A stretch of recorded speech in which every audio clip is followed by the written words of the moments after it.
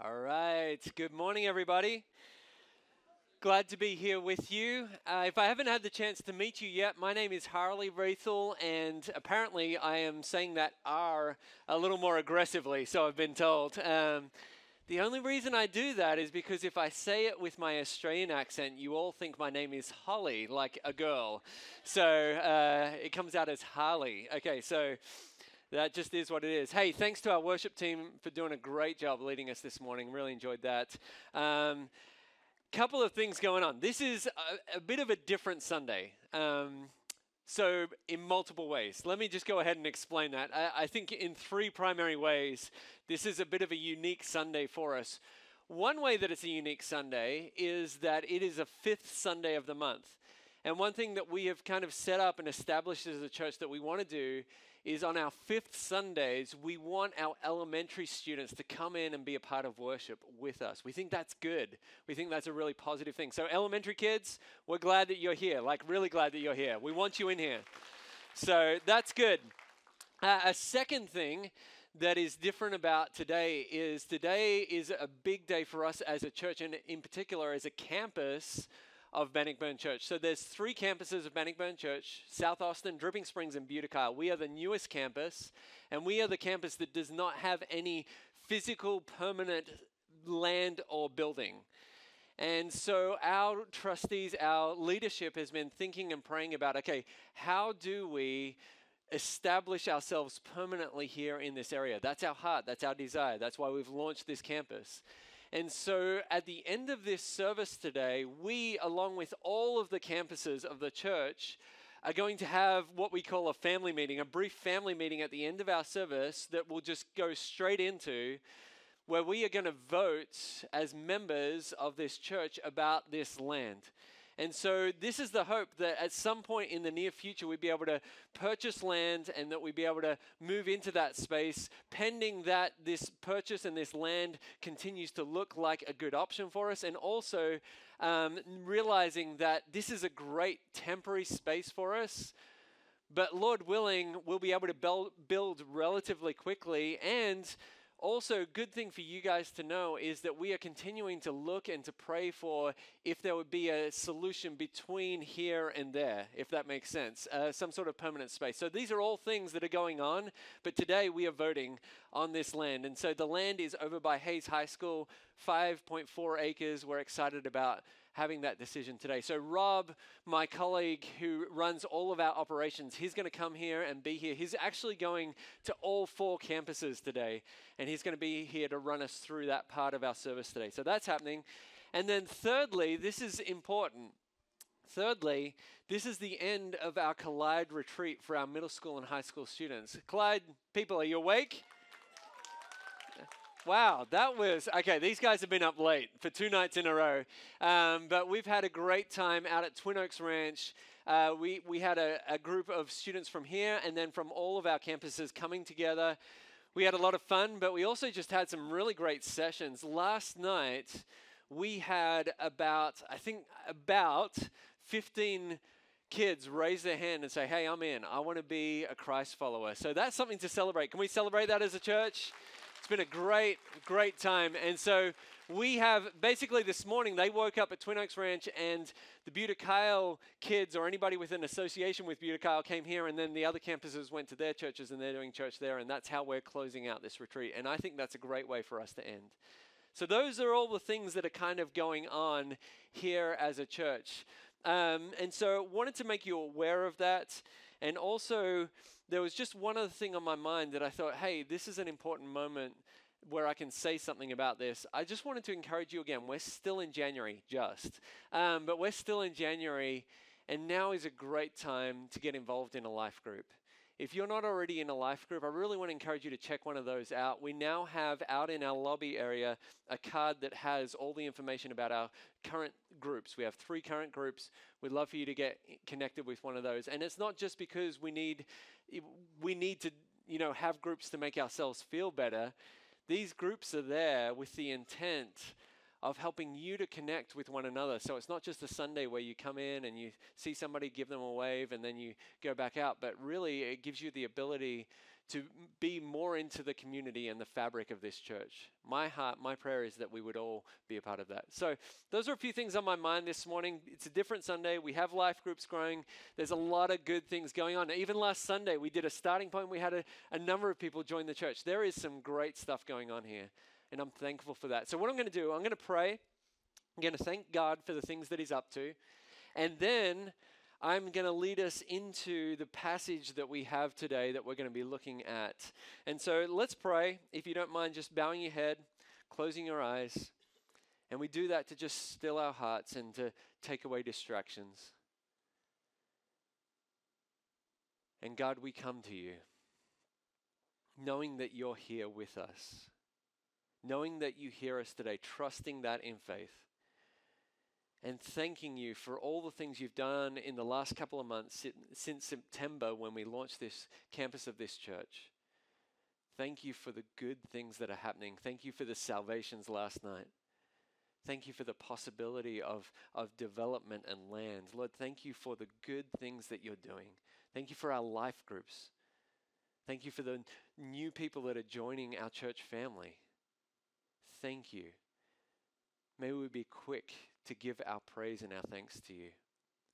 And Lord, now as we turn our attention to your word and even hold it up to our own lives, God, would you speak to us, please? Use these next moments. Speak by your Holy Spirit. Speak by your word. Thank you. Amen.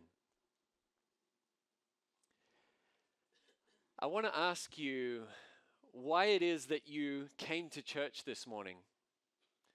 And I want to ask also, did you come to church looking for some sort of pick-me-up? A message or a song maybe that would make you feel better about life? Maybe something that would give you hope? I believe that we're actually going to get there. We're going to talk about hope today. And it's okay if you came with those intents. The hope that we're going to talk about is actually really beautiful and really strong. But I ask those questions because I want to make you aware that the psalm that we're looking at today in the Bible is categorized as a lament. What do you think when you hear that word, lament? Maybe in your mind comes thoughts of sadness or sorrow, deep and passionate sorrow, angst, being very upset. It's not a word I think that we use in everyday conversation really at all. In fact, it may be a little bit strange if you did that. You know, I pictured, like, imagine if you went into the break room at work after this past weekend and you were talking with your colleague there in the break room and said, hey, how was your weekend? And they said, you know, it was good, but man, I'm really lamenting the fact that the Cowboys didn't make it to the Super Bowl this year. That would be weird, right? That would be strange because it's not a word that we use in our everyday language. And yet this word and this psalm capture something of the human experience. Lament is a part of the human experience because the truth is that life can and will be difficult and hard at times. I'm glad that the Bible doesn't gloss over hardship and pretend that everything is easy and everything is okay. Unfortunately, there are some churches and there are even some preachers that will say the opposite of that. They will proclaim a false message, a false gospel that is something like this. Come to Jesus, come to God, and your life will be easy, comfortable, and successful. And yet that's not biblical. It's not what you find in the Bible. It's not true, and it's not, and this is the big one for me, it's not demonstrated. I mean, if you look at the characters of the Bible, do you see an easy, smooth, comfortable life? No. Like, that's not at all what we see of the biblical characters. Even Jesus. And then if you go on into church history, for any of you who have read of the stories of people of great faith and passion for God, what you'll find is that most of them have lived very challenging and difficult lives. Becoming a Christian doesn't get you a get-out-of-hardship-free card. In fact, you could argue that it adds to the challenges of life. But what a Christian does get is something that can be found nowhere else. There is no other religion, there is no other philosophy, there is no other faith that does this, and that is it offers hope and meaning in the midst of hardship. And you may be sitting there thinking, okay, what is that hope? What is that meaning? And maybe that's because you're going through a hard moment right now. I know for this church that there are people who have recently had pretty major operations. I know that we've had at least 2 families that I know of this weekend in the hospital. There is hardship that's going on. So where is this hope? Where is this meaning? Well, this is where I want to ask you to open a Bible and to turn with me to Psalm chapter 90. We're going to look here together at what God has to say to us. So Psalm 90 is where I'm turning, and that's the invitation for you to turn there on a device or in a Bible. We will have the words on the screen as well. And as you do that, I want to offer a few pieces of context to help us know where we're landing here before I read. And the reason I do this, I try and do this whenever I lead us into Scripture, is for 2 reasons. One is I don't want to just assume that we all walk into a text understanding its context, especially because what I know is to be true is there's a number of people, and I love this, who are just opening Bibles for the very first time. I love that about our congregation. We're not all a bunch of Bible scholars. And so as we open the Bible today, here's a few things to realize. The Psalms is this beautiful collection of songs and poetry right in the middle of our Bibles. And it contains wisdom, it contains worship, it contains praise and history, and it even contains, as we've said, lament. There's multiple authors in the Psalms. Some of them we know, some of them we don't know.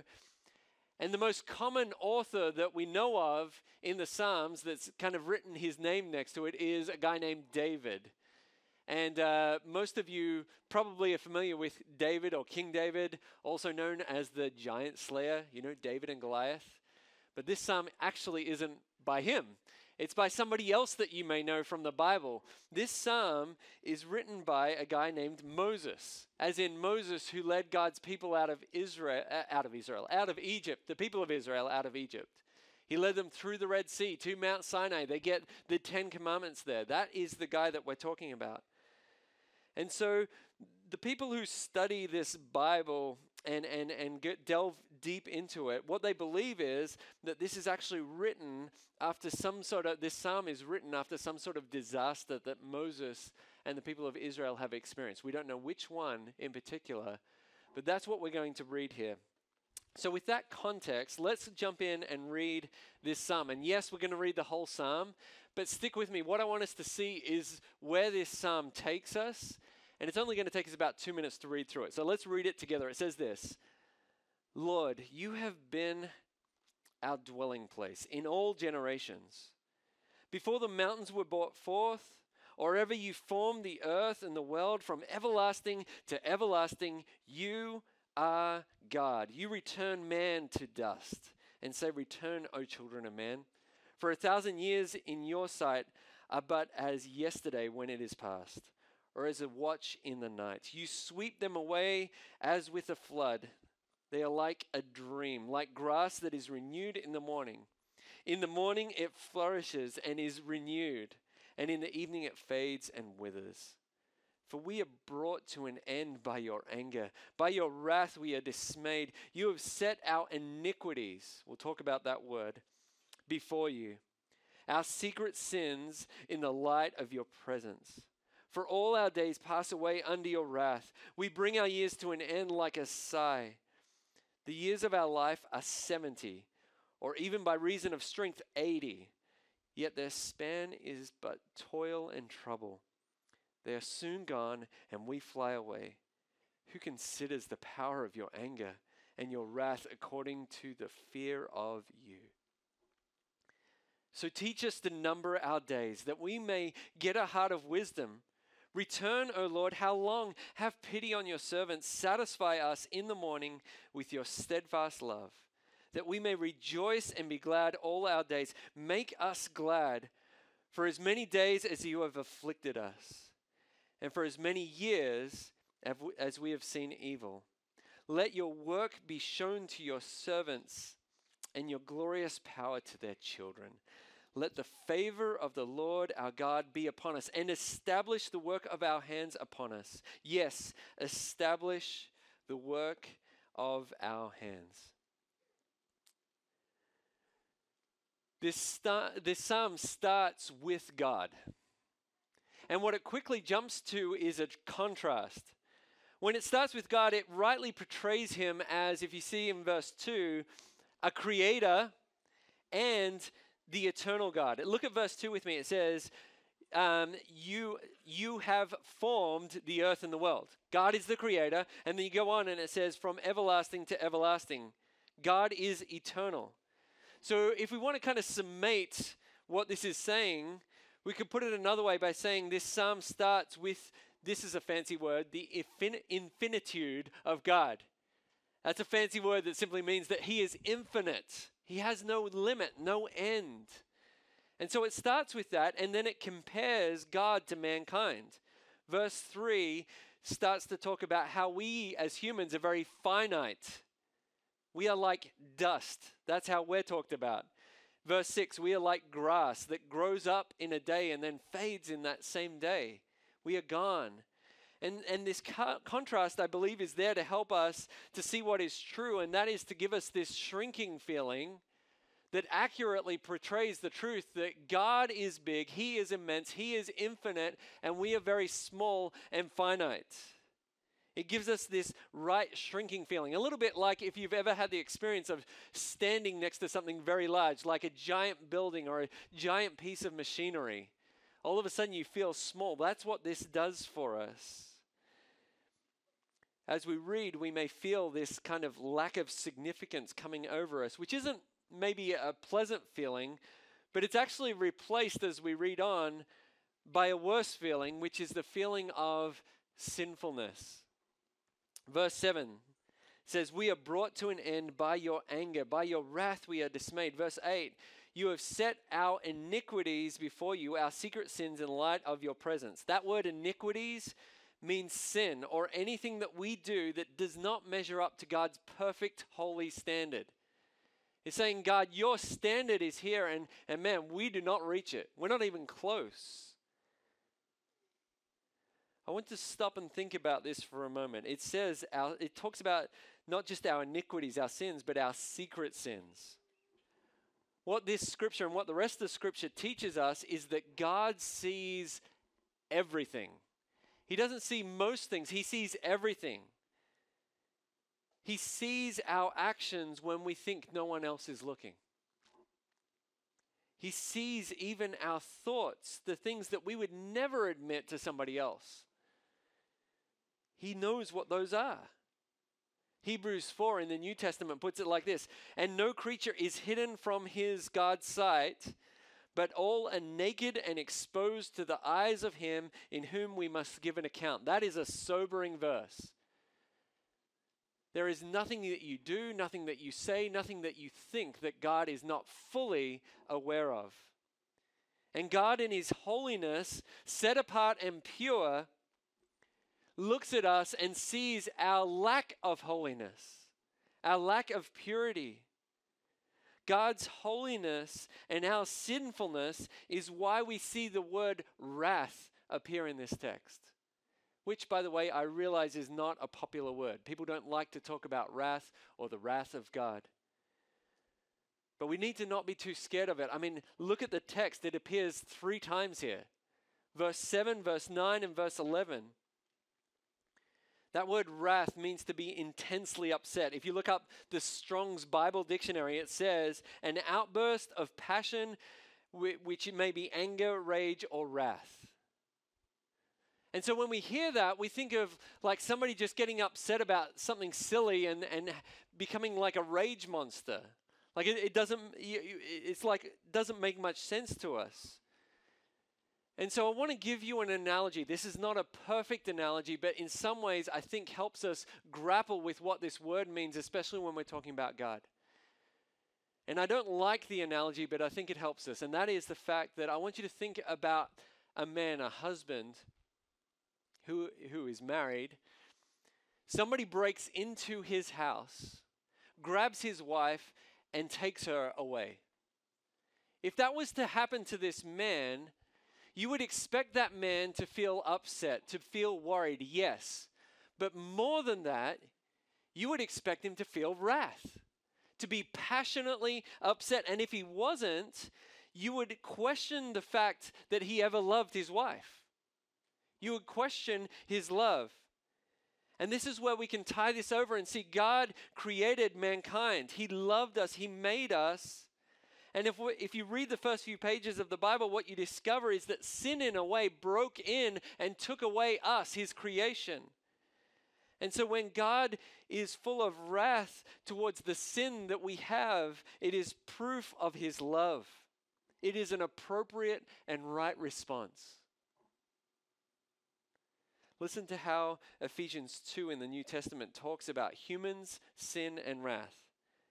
It says this, and you, it's talking to Christians, people who are now Christians, but talking about before they were Christians. It says this, and you were dead in the trespasses and sins in which you once walked, following the course of this world, carrying out the desires of the body and the mind, and were by nature, listen to this, children of wrath like the rest of mankind. Before we know Jesus, we are children of wrath. That's how we're described, and it sounds bleak, and in some ways I think should remind us of what we're reading here in Psalm 90. Psalm 90 is giving us a pretty bleak summation of human life and human existence. It's talking about the wrath of God. It's talking about our sins. And it's talking about, look at verse 9, how our days pass away under God's wrath. It goes on and says, we bring our years to an end like a sigh. It's not positive. Listen to verse 10. The years of our life are 70 or 80, even by reason of strength, 80, yet their span is but toil and trouble. They are soon gone and fly away. If I was to paraphrase or to put this another way, if you are lucky enough to live a long life, expect your days to be hard.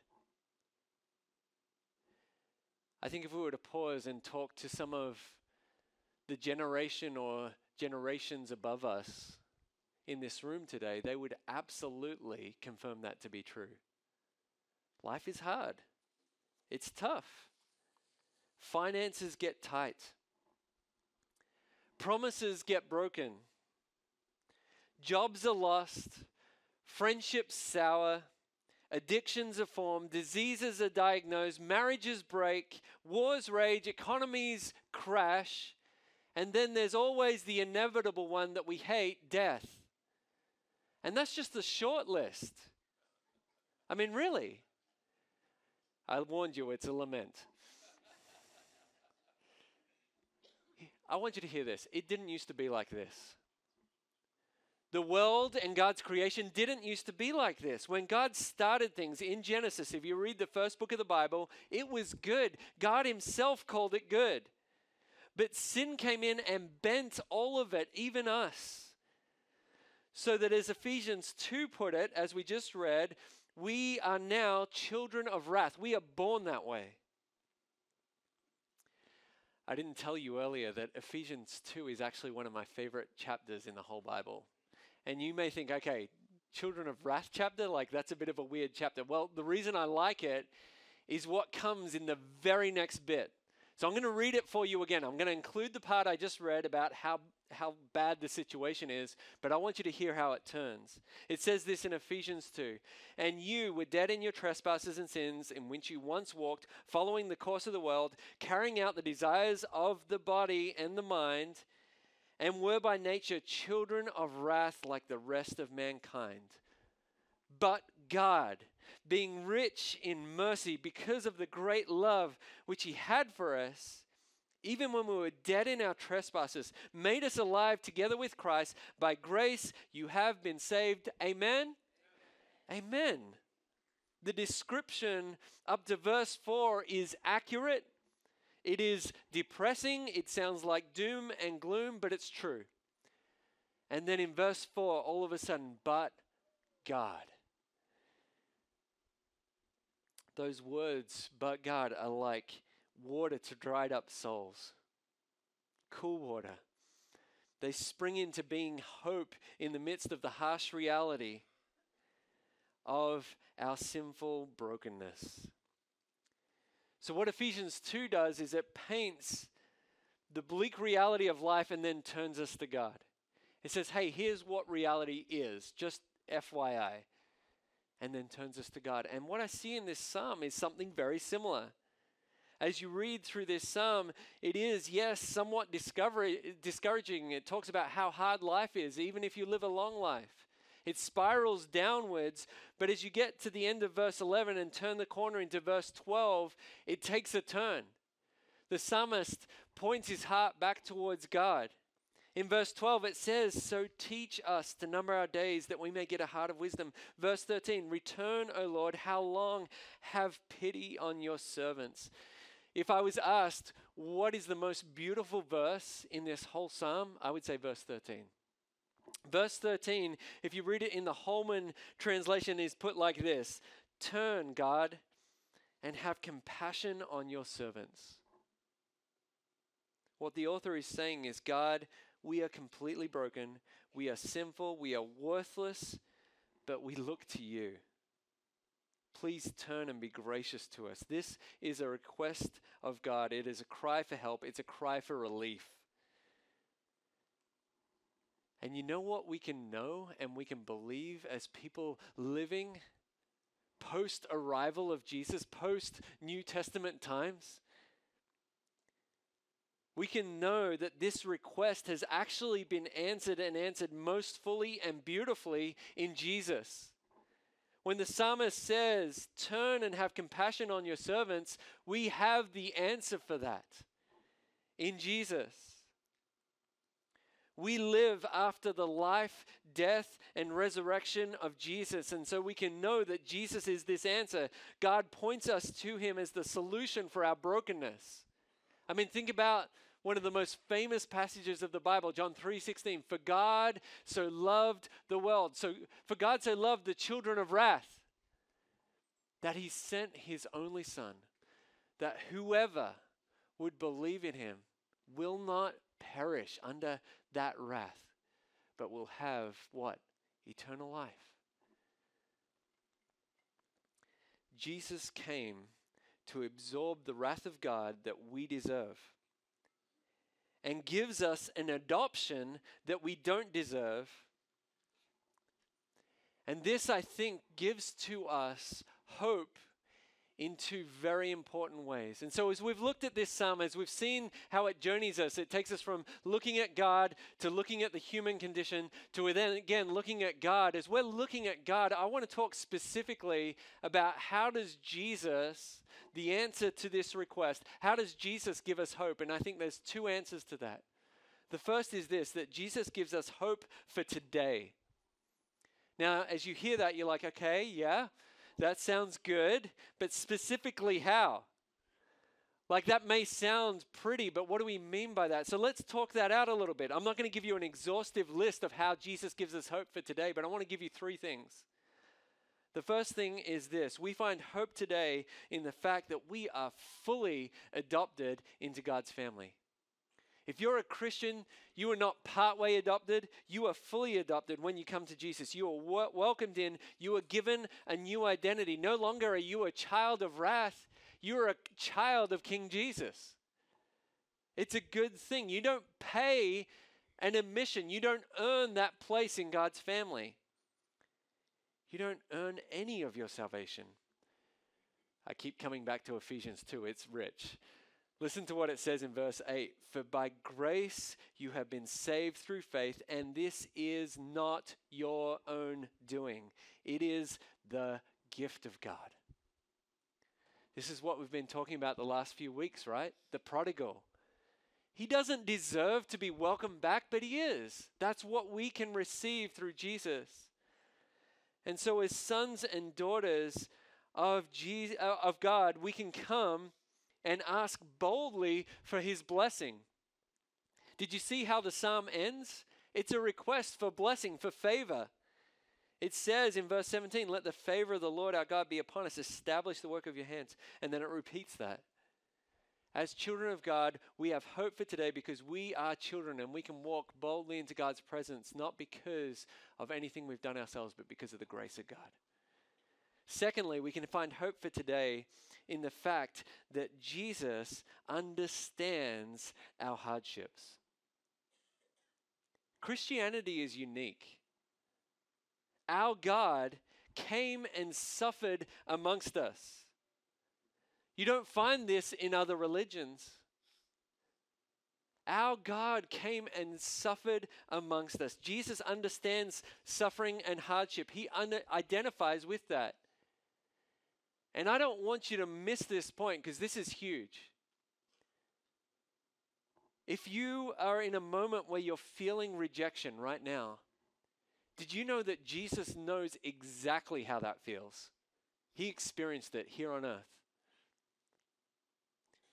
If you're in a moment where you're feeling hated, Jesus understands what that feels like. If you're in a moment where you're experiencing physical pain, Jesus understands that. If you're in a moment where you're feeling loss, Jesus understands that. And I could go on. Any of these things I'm describing for you, Jesus understands because he came and he lived among us. And so you can find hope that he identifies with your pain and your hardship, and he is working to eradicate that. We'll talk about that in a moment. The third thing, we find hope today in the fact that our hardships are not meaningless. I think perhaps this is the hardest point in this whole message, but I believe it's true. To many people in the world around us, sufferings in their lives are meaningless. If you're an atheist, life is just about the here and now. You're here, you live, you're gone. And so if there's suffering, it's just an obstacle for getting as much fun out of life as you possibly can. And so you can't find meaning in the midst of that hardship. For other people, they think when they're experiencing difficulty and suffering, it's some sort of divine punishment. I mean, if you believe Buddhist thought or karma, like that's that thought. The Christian faith believes something else, something unique. It teaches us that suffering is, yes, a part of this life, this side of heaven. And again, I'm coming to that. But that God can and will turn suffering and hardship for his good, for our good, and for his glory. God, in his power and sovereignty, is able to wrap all things into the good that he is doing. And I say that gently because I know some of you are like, what? How can that be true? I'm walking through such hardship right now. And you may not know the why. You may not know the meaning. And yet you can trust in God in the midst of that. I'll just confess, often we don't understand the hardship that we're walking through, but we can believe and trust that God is working it for good because his word tells us so. Romans 8:28, and we know that for those who love God, all things work together for good, for those who are called according to his purpose. If you are a Christian, you can cling to this hope, to this reality, even though you don't understand fully what that means. In the Christian life, in life in general, there are many things that we don't understand that we cling to. I don't understand how Jesus came from God as a baby. Like that, I don't understand that. I don't understand fully what it means that God is three persons in one. And yet I believe both of those things are true. I don't understand, even with a relatively mechanical type of mind, I don't understand how a plane flies. And yet I get on it. The truth that I'm trying to say is this: Christians can walk through hardship, and again, I say this gently, like no one else, because we have hope that God is working all things together for good. And we can know that even the pain, even the brokenness has meaning that will echo through eternity. So Jesus gives us hope for today. That's one thing. But the other thing we need to know is that Jesus gives us hope for tomorrow. He gives us hope for life beyond this life. We are promised more than the here and now if we are Christians. We are promised an eternity with God in a new heavens and a new earth. And let me just make a point here. By the way, if your picture of heaven is of you floating around on a cloud playing a harp, you need to get a new picture of heaven. That is not reality. That is not biblical. And that will not actually help you.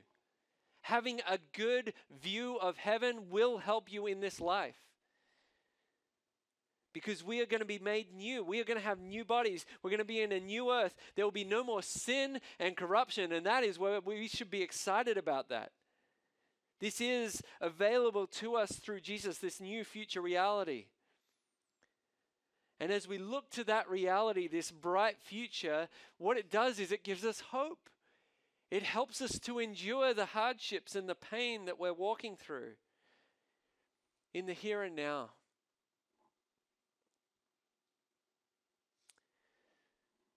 So how do we respond to all these things that we've looked at this morning?